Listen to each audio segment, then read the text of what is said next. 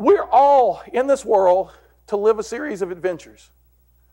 You know what I've learned as a philosopher? The only true security, the only true comfort is you living your proper adventure. That's Tom Morris, and this is the Depression Detox Show.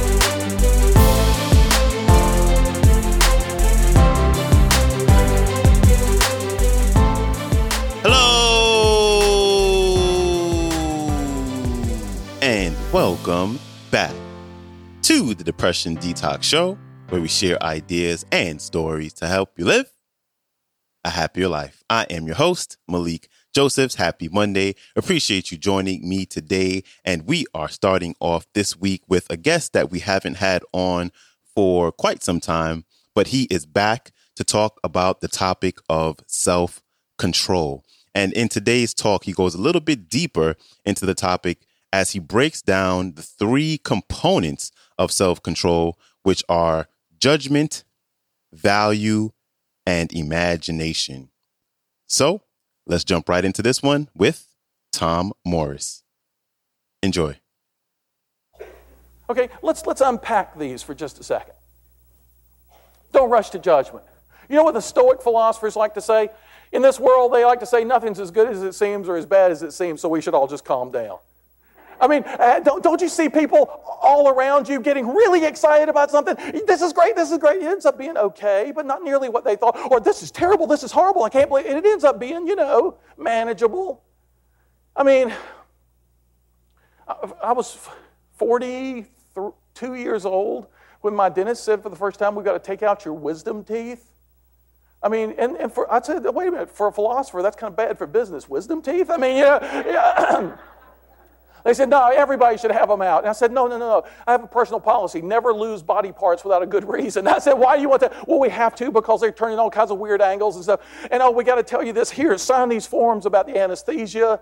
And, all the forms, they're all about, death. All the forms are about the remote chance of death in this procedure. And I remember for weeks going up to my wisdom tooth extraction, I had all these worst case scenarios running through my head. I was so worried. This is going to be horrible. This is going to be terrible. I mean, I'm cut short in the prime of life, and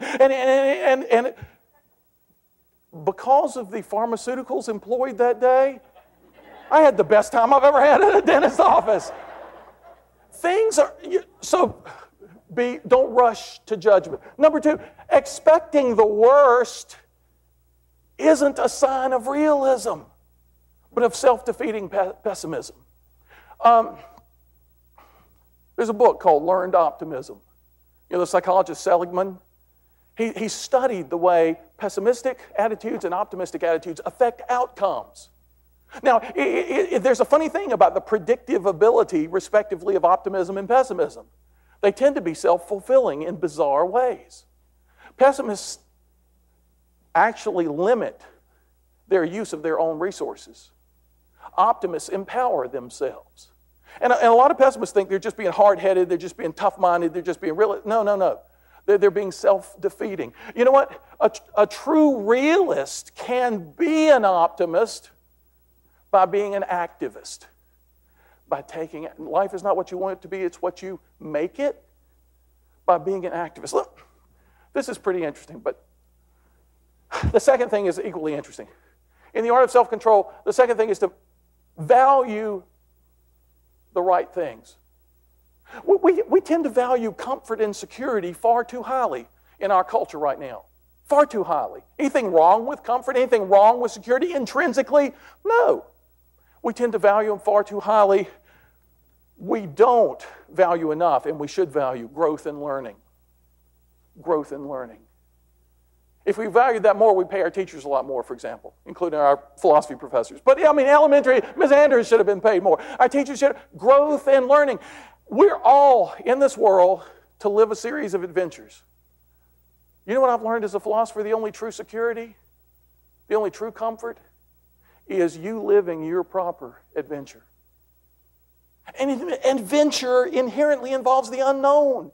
It inherently involves change and challenge and opportunity. Comfort and security come out as side benefits, as byproducts of living your proper adventure and not focusing first and foremost on those two things. When people focus on the first two, they sacrifice the second two. It's really pretty interesting. Now, those of you who have heard me talk about true success, and we did this a few years ago, you may remember a PowerPoint slide. Some of the greatest advice on ongoing success in life, the philosopher said, do not allow what is very good to keep you from what is best. And remember I told the story. I said, suppose you're out in the woods on a hike, and let's make it even more interesting. You're leading a group of other people. And let's say you set it as your goal to get to the highest point in the area from which you'll be able to survey all the surrounding terrain, and from where you stand, it looks like Hill A is the highest point. You want to get to the highest point, it looks like it's Hill A. You struggle, you climb, you pull each other up the side of Hill A, you slip and fall, you finally get to the summit, from which vantage point you can now see for the first time the much higher Hill B. Now, if your goal is to get to the highest point in the area and you now stand perched atop Hill A, what's the first thing you're going to have to do to attain your true goal? Anybody? Go downhill. And what's everybody going to say when you suggest this? What do you mean we have to go downhill? This is very good. It took us a long time to get up here. We can see a lot from Hill A. There are so many people right now, there are so many businesses stuck on Hill A because nobody wants to go downhill. What does that metaphorically represent? Changing what you've most recently been doing. The great philosopher said, do not allow what is very good to keep you from what is best. You get to Hill A, use it as your base camp for your next ascent up the next highest hill. Life is supposed to be a series of ascents, a series of adventures. Y'all know, some of y'all know my adventure. As Michelle said, I taught Notre Dame for 15 years. I was the first professor ever to leave the philosophy department, not to go to a different university, but just to quit, just to go do something different. I was the first one. And people said, are you crazy? This is the one place in the economy where you have a guaranteed job for the rest of your life. You can't give up this security. You can't give up your kids' college educations paid for. You can't. And then one of my neighbors, I remember him standing there and saying, wait a minute, how many days a week do you work? I said, well, I work Monday and Wednesday. And he said, well, what do you mean? When do you teach on Monday and Wednesday? And I said, well, I teach an hour in the morning, an hour in the afternoon. You get a full salary for working 1 hour in the morning, 1 hour in the afternoon, 2 days a week? I said, yeah. He said, do you grade all the students' papers? Because he knew I had huge classes. I said, no, I got 12 teaching assistants to do that. You're going to leave this job. You go to work 2 hours a day, 2 days a week. You don't even grade papers. You're going to leave that? And then he said, how are you going to know the difference? I mean, it's not. All right. But you know what, y'all? I had a couple of sleepless nights. I just decided it was time for a new adventure. I love Notre Dame. It had been very good to me. But I said, you know what? I'm being prepared for something else. I don't know what it is. That's the wild thing about adventures in this life. Every adventure you're on prepares you for the next one in ways sometimes you have no clue about. But it always does. Now, it's important. Number 3. Use your imagination well. That's the third component of the art of self-control. And even the little 2 hills, if you can use that in your imagination to conceptualize a situation, it can powerfully switch the framing you have around the circumstances, the mental framework through which you view it. Understand the role of imagination in your beliefs, emotions, and attitudes. Blaise Pascal in the 17th century, great scientist and mathematician. A lot of you have read Pascal and decision theory, probability theory, pneumatics, hydraulics. He was a great scientist. And Pascal understood that the imagination is probably the most important power in human life. Isn't that interesting? Take control of this vital power. Block negative images. Boost positive images. When I wrote a book on the Stoic art of living 2 years ago, I had studied Seneca, a first century lawyer, Marcus Aurelius, emperor of Rome, and Epictetus, who was a slave. The 3 levels of society in ancient Rome. And they spoke with one voice. In fact, the emperor learned his philosophy from the slave. Epictetus, Seneca, Marcus Aurelius. They said, don't catch your imagination. Take control of it before it takes control of you. because that's the game that happens in this world. I mean, have y'all ever had an experience like this? My wife wanted me to get a gas grill. I'd never had a gas grill. And so she, for Father's Day, she calls Sears because I can't put anything together. Yeah, I'm a philosopher, for crying out loud. Abstract ideas. I can't put things together. And so she calls Sears, can you put it together, deliver it, set it up for him? And they said yes, because she knew, gas grill can be dangerous, so I'm not really to be trusted except to, put the burgers on it. And so they come, the Sears truck come, it's all put together, they set it up in the back, and I'm out there watching, like a little kid, and they say, well, look, we're not allowed to hook up a propane tank. You have to do that yourself. I said, okay, I figure one thing I can do.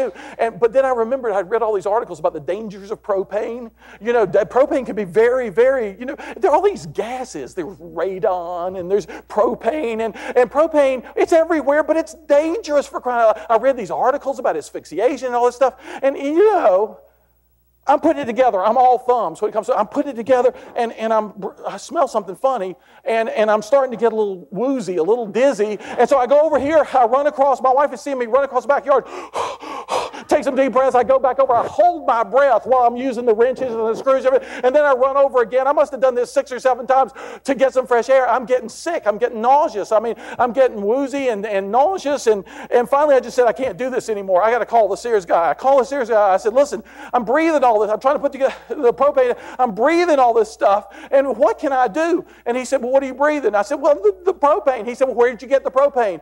I said, you guys brought the propane. He said, no, sir, we delivered an empty tank. I was being asphyxiated on a gas that did not exist. That is the power of the imagination. Do not doubt it for a second. Take control of this power. Block negative images. Encourage positive images. Oh, what does that mean? I'm supposed to self-hypnotize, be self-delusional? No, you're supposed to be self-empowering. Because guess what? You wouldn't be where you are right now unless you had an amazing array of skills, knowledge, abilities, and powers. The key to success in any set of challenging circumstances is liberating those powers and skills and knowledges you already have so that you can actually access them and use them.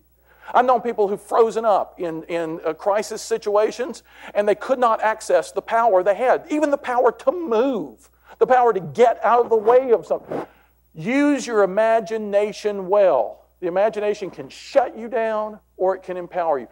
Big thanks to Tom Morris for stopping by. I got this clip from YouTube, and the entire talk is about 40 minutes long, and it is entitled The Art of Change. And if you want to connect with Tom and his work, you can go to his website, tomvmorris.com. That is also his Instagram, and his latest book is entitled Plato's Lemonade Stand, Stirring Change into Something Great. And I'll have all the links to everything I just mentioned, along with a link to the entire talk. They will all be in the show description below. And also, if you'd like to hear another talk from Tom, you can go back to episode 230. That is the last time we had him on the show. And that is it for me. Don't forget to follow the show, share it, or leave a rating and review on Apple Podcasts or Spotify Podcasts.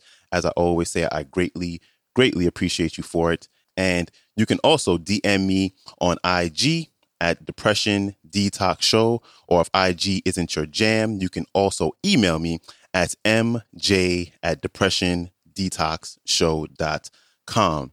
And that is a wrap for me. I appreciate you. I hope you have a great rest of your day, and I will see you back here Wednesday. So, until then, stay strong. Later.